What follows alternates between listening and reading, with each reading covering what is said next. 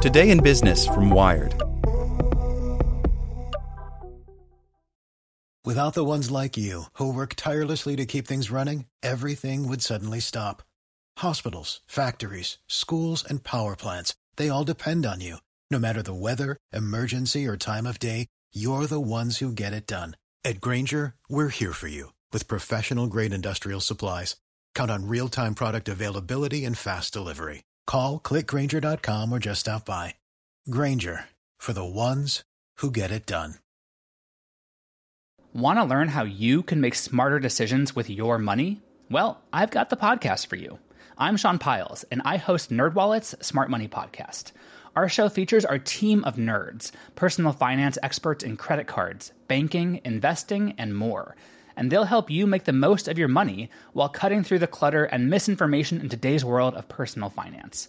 You'll get clarity on strategies to help you build your wealth, invest wisely, shop for financial products, and plan for major life events. Listen to NerdWallet's Smart Money Podcast wherever you get your podcasts. Here's today's spoken edition of Wired. A Short History of the Many, Many Ways Uber Screwed Up by Davey Alba. Uber CEO Travis Kalanick resigned late Tuesday night from the company he co-founded in 2009. While he'll remain on the board of directors, Kalanick's departure comes after months, if not years, of reports of a toxic workplace culture, cutthroat business tactics, and the occasional public embarrassment. It's not clear who will replace Kalanick, but what is clear is that this person will have a lot to correct. Here's a timeline of many, many upheavals that led the $69 billion startup to this crisis point. August 2013.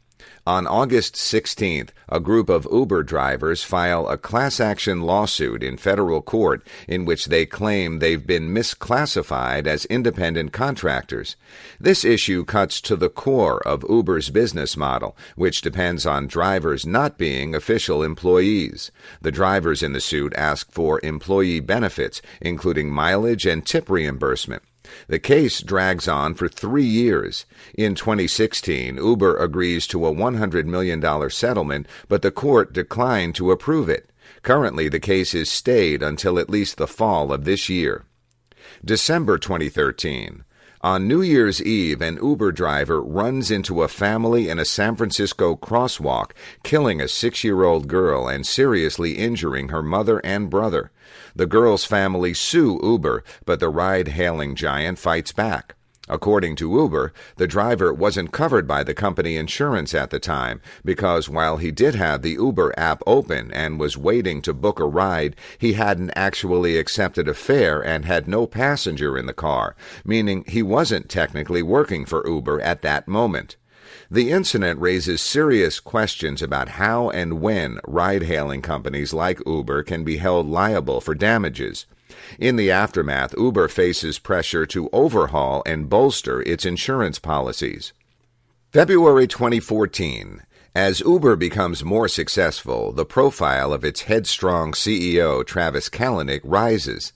In a GQ profile of Kalanick published in February 2014, a reporter suggests that Kalanick must be finding more success with women since Uber is doing so well as a company.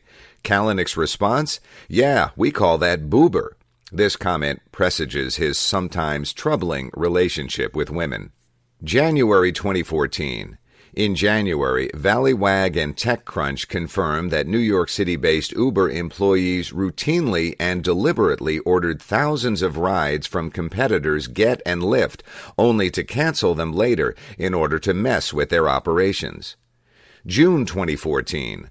Large-scale taxi driver strikes crop up, the biggest of which are staged in London, Berlin, Paris, and Madrid. A global protest movement begins. A year later, in June 2015, Paris cabbies show their dislike of Uber by burning tires and overturning cars. July 2014. The company attracts a lot of criticism for its use of dynamic or surge pricing, a scheme in which Uber's fares can rise dramatically when rider demand is high. Users especially criticized Uber when surge pricing kicked in during emergencies like Hurricane Sandy. In July 2014, Uber finally addresses the issue, promising New York's Attorney General that it would limit the cost of hailing a car in the event of a crisis. August 2014, The Verge reveals a secret internal project at Uber called Operation Slog, dedicated to luring drivers away from Lyft and gathering intelligence on Lyft's operations. October 2014, Forbes reports that Uber has a God view and a creepy stalker view, a GPS trick that could track any user's location information while they're on the go. The revelation prompts an outcry from the public, but Uber doesn't yet act on it. Then in November, a BuzzFeed News reporter says she'd been tracked on her way to a meeting with a general manager of the company. Eventually, the company agrees to pay a $20,000 fine after an investigation from New York's Attorney General. November 2014. Then Senior Vice President of Uber, Emil Michael, suggests at a private dinner that Uber hire a team of opposition researchers and journalists with $1 million budget to dig into the personal lives of its critics. BuzzFeed editor-in-chief Ben Smith reports the incident, which makes the national news. The comment follows years of accusations that Uber has routinely and vindictively targeted journalists who write negative pieces about the company. Michael is eventually forced to apologize. December 2014. India's Delhi region bans Uber's car-hailing service in the wake of explosive allegations that an Uber driver raped a female passenger. More questions are raised about whether Uber's driver background checks are thorough enough. May 2015.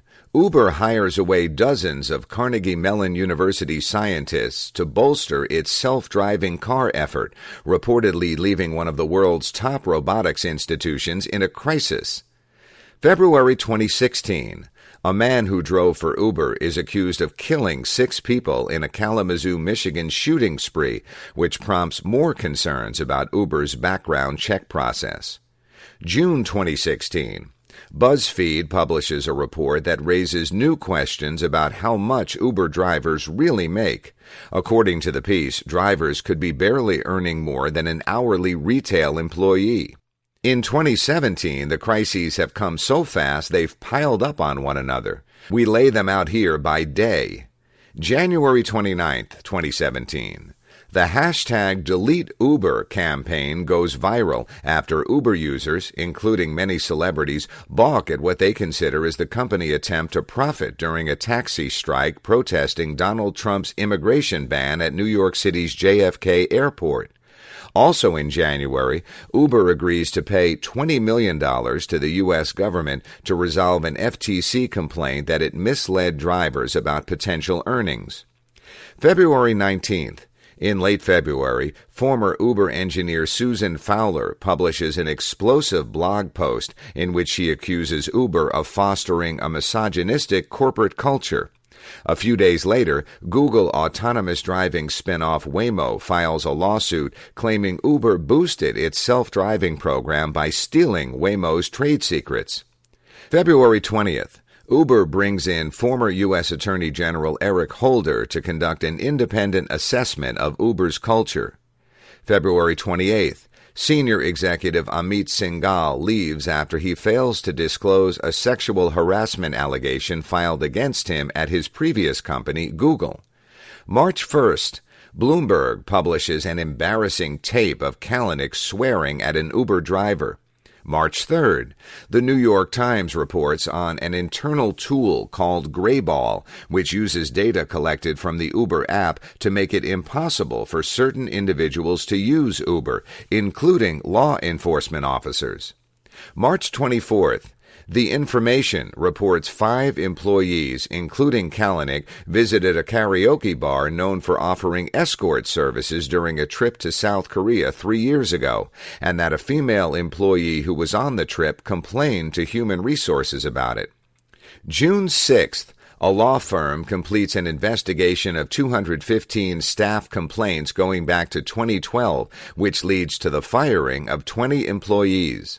June 7th, Uber fires an executive who reportedly illegally obtained the private medical records of the alleged victim of a rape in India in 2014 and showed those records to Kalanick and his second-in-command, Emil Michael. The victim has since sued Uber for violating her privacy. June 12th, Emil Michael agrees to leave Uber. June 13th to 14th, Eric Holder's report comes out. It's damning and includes recommendations to limit Kalanick's responsibilities at the company, appoint an independent chairman, and create an oversight committee on the company board. One day later, Travis Kalanick agrees to take an indefinite leave of absence from the company. A member of Uber's board of directors, David Bonderman, also resigns after he makes an unsavory joke about women at a company all-hands meeting. Bonderman had interrupted fellow board member Arianna Huffington when she said it was a good thing that the ratio of women on Uber's board had increased from 14 to 25%. Actually, what it shows is that it's much more likely to be more talking, he said. June 20th, Uber launches 180 Days of Change, a PR campaign aiming to rehabilitate the company's embattled public image, starting with a promise to let riders tip drivers on the platform. June 21st, Travis Kalanick resigns as CEO after pressure from 5 big Uber investors, including venture capital firms Benchmark, First Round Capital, Menlo Ventures, and Lowercase Capital, and the mutual fund Fidelity Investments. For the ones who work hard to ensure their crew can always go the extra mile, and the ones who get in early so everyone can go home on time, there's Grainger, offering professional-grade supplies backed by product experts so you can quickly and easily find what you need. Plus, you can count on access to a committed team ready to go the extra mile for you. Call, click Grainger.com, or just stop by. Grainger, for the ones who get it done.